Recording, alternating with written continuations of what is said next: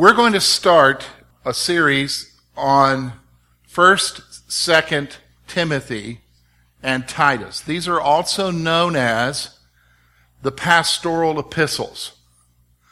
Now, as soon as I say that, you're going to be saying to me, well, why do we need to study them, George? Because if they're the pastoral epistles, that means they're obviously for pastors, and so this is something I don't need to really think about or worry about. Well, yes and no. Yes, these were written to Timothy and Titus, who were pastors, but this isn't a letter that was just shared with pastors. These letters, this is why it's in your Bible, were shared for the whole church, because what we're going to see here actually impacts everybody. It impacts your life as well as my life, everyone. So we need to be aware of what we are looking at here. So this first lesson, we're not going to start off in 1 Timothy. We're kind of going to do an introduction. So I want to do a couple things here today. I want to talk about epistles in the New Testament, and then I'm going to talk particularly about the 3 epistles just to give you an introduction. Now, why am I going to spend some time talking about the epistles? Well, when you read the Bible, you need to understand you're not just reading one book. You are reading a book of books. You're reading a book of 66 individual books that were written by individual authors, and the purpose of each book or letter is different. And so there are some different things that you need to be aware of, and you need to guard yourself against making mistakes when you read your Bible, when you read a particular book in the Bible. And most people, when they read a particular book in the Bible, they read it devotionally. They're trying to get some kind of moral story out of it. But that's not what we want to do. We want to read and see what it says and how to apply it to our lives. So here's what we're going to do. We're going to talk, first of all, about the nature of the epistles. So let's talk about the New Testament literature, okay? The New Testament is made up of 4 types of books. Okay, so from Matthew to Revelation, you have 4 types of books there, okay? 4 types of books. You have the Gospels, which are Matthew, Mark, Luke, and John. The historical book, which is Acts. It's a history book. Then you have an apocalyptic book, which is the book of the Revelation. Now, when we say apocalyptic, we're talking about a book concerning what happens in the end of time. Do you understand? And then you have the epistles. Or epistles. That's what we're going to be looking at this morning to help you to discern a little bit. Now, here's what I need you to understand. Each type of book varies in its purpose and structure. So when you read the 4 Gospels, you're going to notice that the 4 Gospels are completely different than the epistles. The epistles are completely different than the book of Revelation, which is different than the book of Acts. Do you understand what I'm saying? So they're different. They have a different purpose and a different structure. So because it has a different purpose and a different structure, you need to read them differently, or you need to consider what's being said differently. Do you understand? So the difference in types requires approaching the book based upon the type. The difference in type requires approaching the book based upon the type. And what we're going to be approaching here with this study is the epistles. Okay? We're going to be approaching 3 of Paul's epistles. Paul has 13 epistles, and we're going to be looking at 3 of them in this study. Now, let's talk about the epistles. The epistles can be divided into 2 groups, the letters of Paul and the general letters. So when you look at the epistles, so that's everything after the book of Acts, up to the book of Revelation. So when you start with Romans and you go all the way up to the last book before Revelation, those are all considered letters. Okay? They're all epistles. Now, an epistle is a nice biblical way of saying just a letter. Okay? In today's day, we don't write letters very often anymore. You would almost want to call them emails. Okay? That's the type of thing that they are. So there are two types. There are the epistles of Paul. So these are the 13 letters that he wrote. And then there's what's called the general epistles. They're the epistles written by others. Okay? So, the epistles are not consistent and uniform. They're not consistent and uniform. So they're not all the same. Some letters begin with a greeting. Paul to so-and-so. Some letters don't begin with a greeting at all. You don't even know who it's being written to. Some letters have a thanksgiving and follow the ancient format of writing letters. Some just go ahead and just start saying things and start teaching. So every letter is different, and every letter they're not necessarily uniform. Now here's what I want you to see. Now this one you need to understand. The epistles were intended for a specific occasion. Now if you look in your notes, I've included a little commentary blurb there for you to read, okay? A little commentary blurb to tell you a little bit of what I'm trying to emphasize there. Now, what I want you to understand is when Paul wrote 1 Timothy, he was writing 1 Timothy for a specific occasion in Timothy's life and ministry at that time. When he wrote 1 Corinthians, he was writing the Corinthians with regard to a specific issue that was going on with the Corinthians. Every single one of the letters were written with a specific occasion in mind. Now, why is that important? Well, if I'm going to understand what's being written, I need to understand why it's being written, right? If he's going to give instructions concerning something, or he's answering a question, I need to know what the issue was that he's trying to address. See, that helps me to interpret it. That helps me to see what is it that the Holy Spirit is trying to communicate. And when you discover that, it helps you in understanding the text. Do you understand what I'm saying? In understanding the text. So the epistles were intended for a specific occasion. Now, the occasion of the epistle must be taken seriously.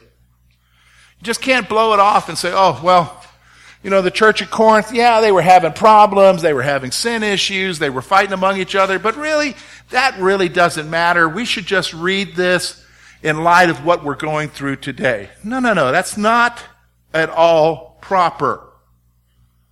If you're going to really understand what's being communicated, you need to take very seriously what was happening in the church at that time.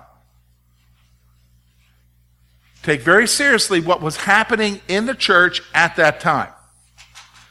Now, here's the other thing I want you to recognize is that the epistles are not necessarily theological treatises. They're not necessarily a theological statement, although there is theology there. And although you can understand some things about God and doctrine and so forth, a lot of times the epistles aren't that at all. So for instance, if I were to look at 3 John is basically a discussion with Gaius concerning the fact that the Apostle John is going to come and take care of a bully in the church by the name of Diotrephes. He's going to come take care of the bully. Now, it's not a big theological letter. It's just a letter saying, hey, I'm going to come and make things right because this guy's not doing right.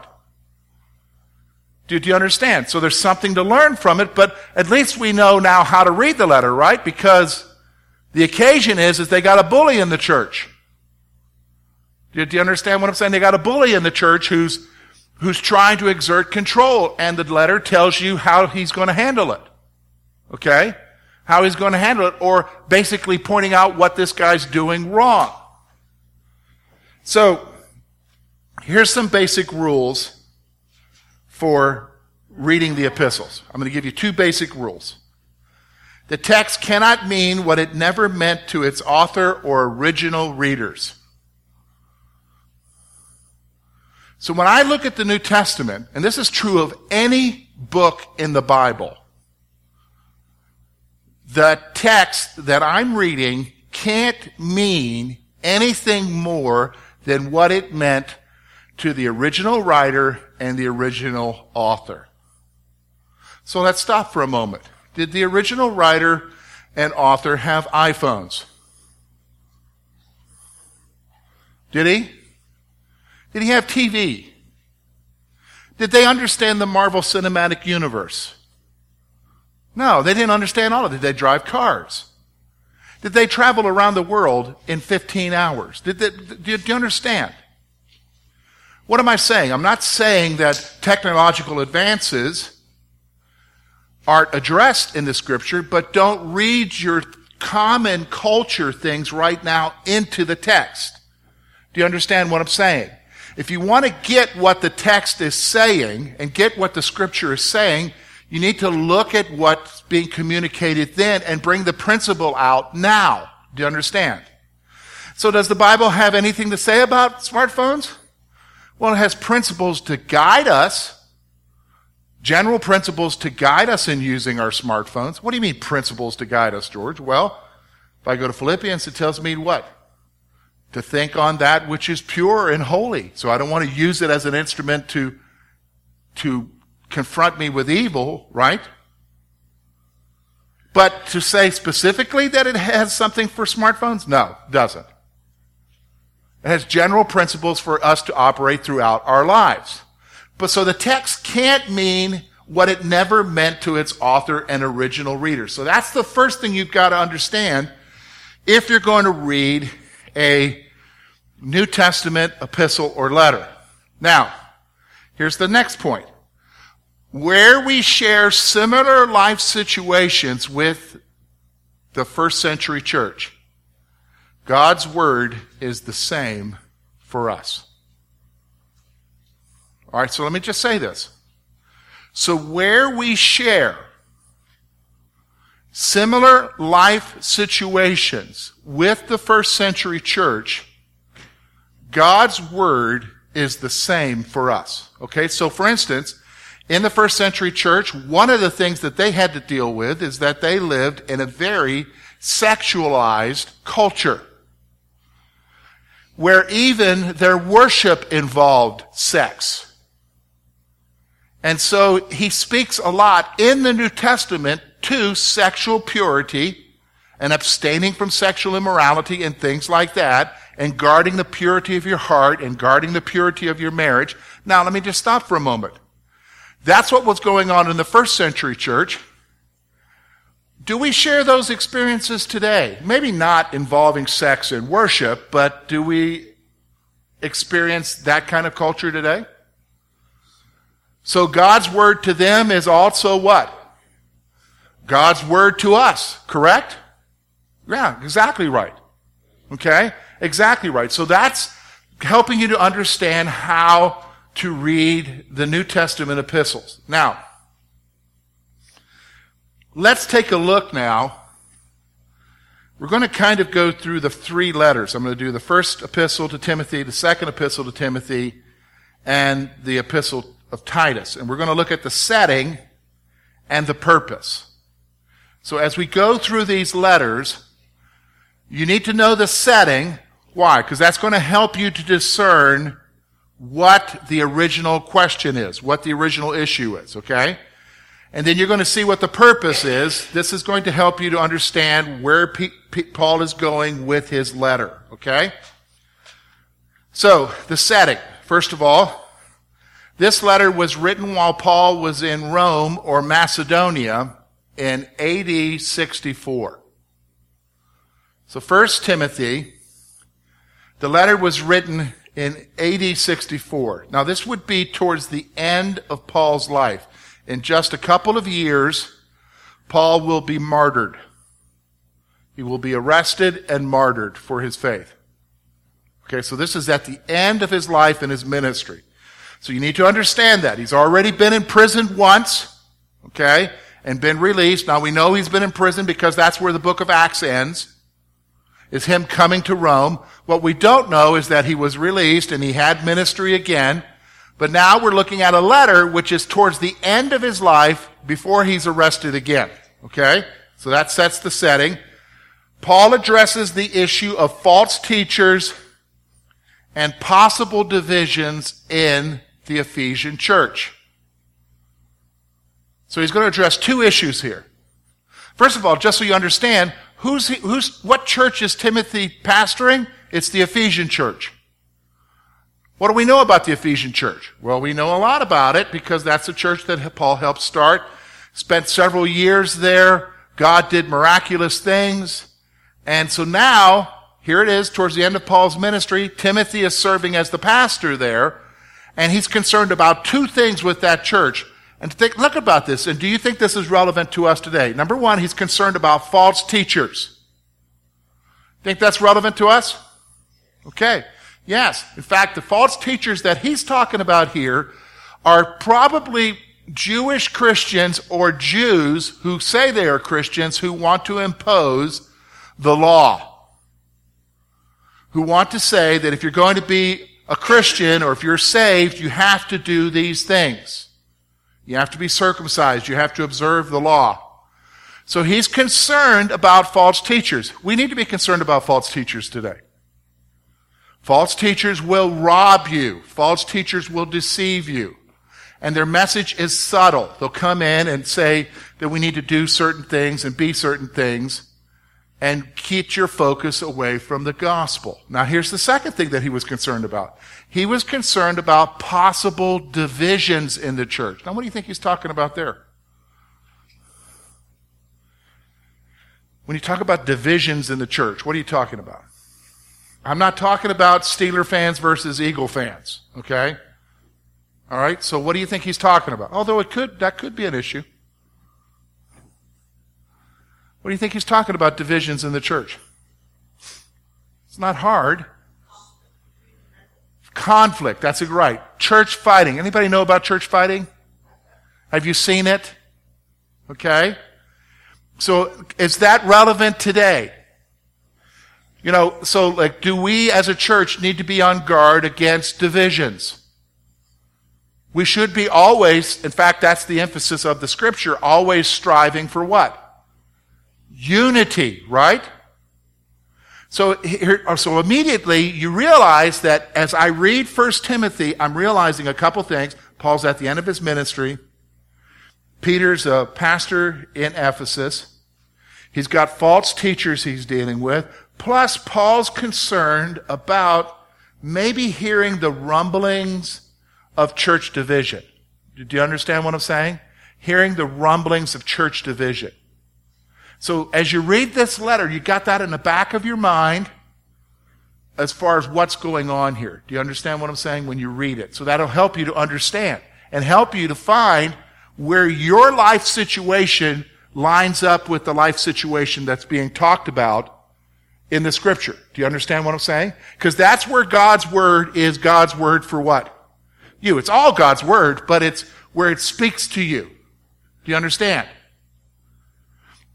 I think you know what I'm talking about. Have you ever read through the Bible at a certain point in your life and you're like, wow, that's what I needed right then, or wow, how did God know? Do you know what I'm saying? It's because you resonated with what you read, okay?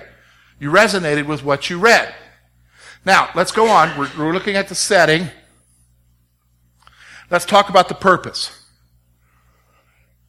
Paul wrote the letter to encourage and instruct Timothy. Okay, do you think that has any relevance to us?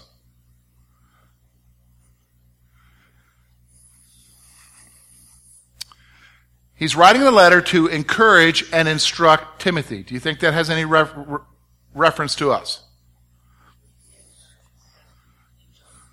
It teach us to? Did I hear somebody over here? What did I hear over here? Who did I hear?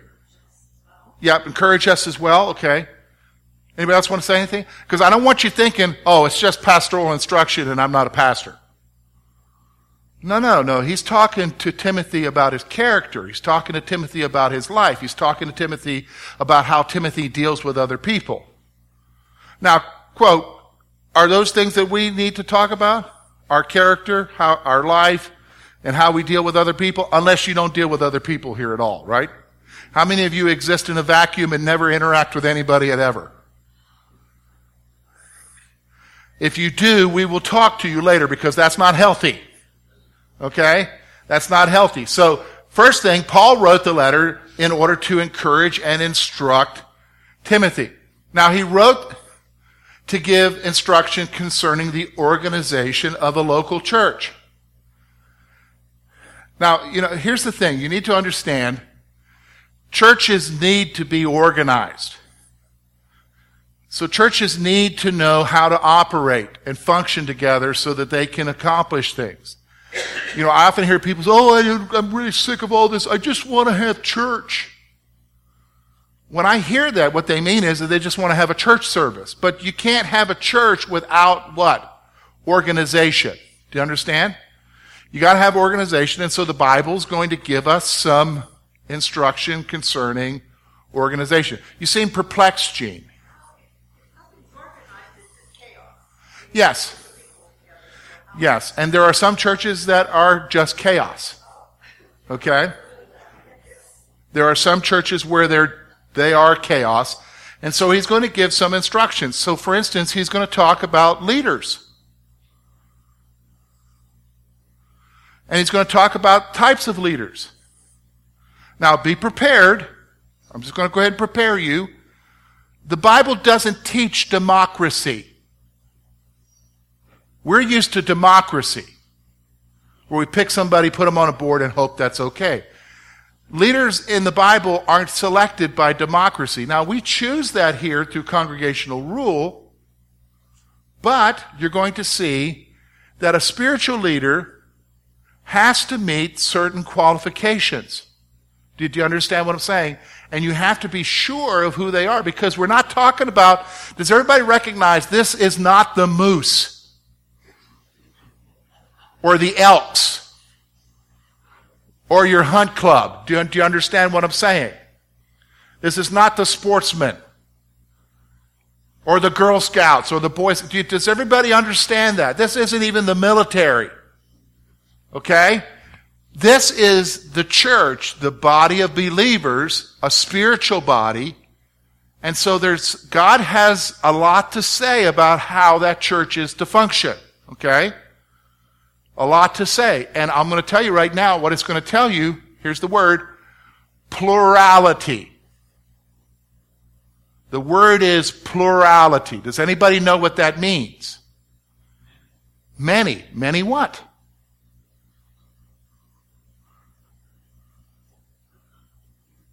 Many leaders. I want you to understand the Bible doesn't talk in terms of one guy leading the show. It talks in terms of a group of leaders leading the show. Do you understand what I'm saying? That's from the Bible. We're going to see that here.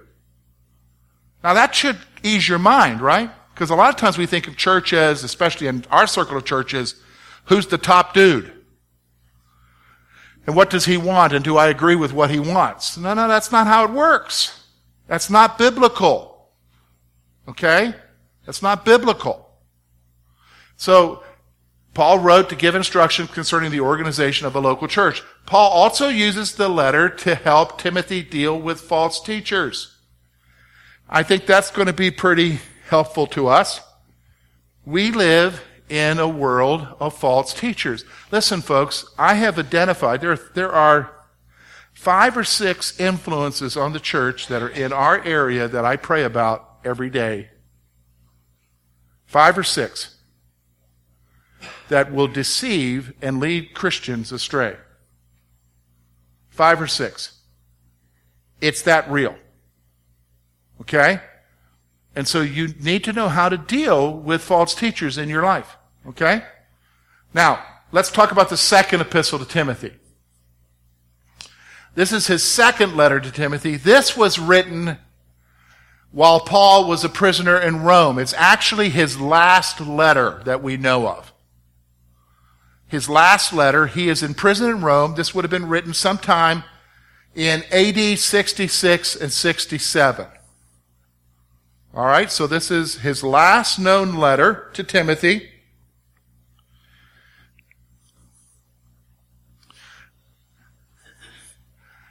Paul addresses the issue of apostasy in the church and his loneliness in prison. So when you look at this letter, it's very evident that Paul's wanting to address a couple of things. Number one, apostasy. Now, does everybody understand what apostasy is? Shall I tell you? Apostasy means leaving the faith. It is someone who says that they are a Christian and then becomes an atheist or whatever. But they, quote, leave the faith behind. That's what apostasy is. The Bible has a lot to talk about. The New Testament has a lot to talk about concerning apostasy. And the fact of the matter is that people can be in the church. In fact, he talks about they come from among us and they leave us. And they profess at one time, but then they don't profess anymore. But here's where we get all hung up on, that's not possible, George. Nobody can lose their salvation. Were you sure they were saved in the first place? Do you understand? But the fact of the matter, when we talk about apostasy, we're talking about those who were among us who said the same things, but then they left us and became our enemies. Do you understand what I'm saying? So he's addressing apostasy in the church. Now, we're going to have some discussions about this, so get ready as we go through this, because I'm sure that's going to stir discussions. And you need to, because you need to be aware that not everybody who says they're a Christian is a Christian. Do you understand? And if somebody walks away from the faith, there is no evidence in the Bible that they're going to heaven. The evidence is they're going to hell. So we're going to talk about that, okay? And Paul's going to talk about his loneliness in prison. Now, here's what I want you to see. Here's the purpose. Paul wrote the letter to inspire and challenge Timothy to carry on the gospel ministry. Paul wrote the letter. Here's a guy who's suffering in prison. He's facing death. The death he's facing, because he's a Roman citizen, is he's going to be beheaded. You say, wow. Well, the other option is crucifixion. Death by beheading was quick. Okay?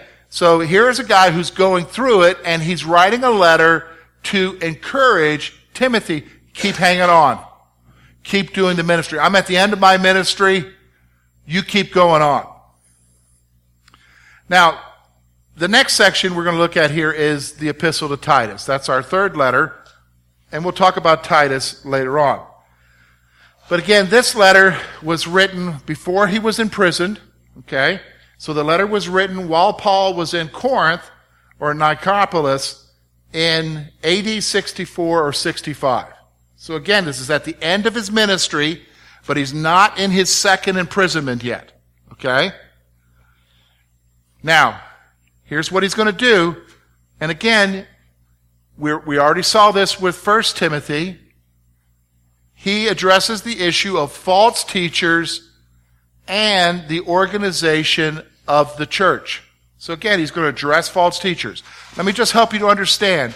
Every text in the New Testament, every book in the New Testament talks about false teachers. Should we be aware? Okay.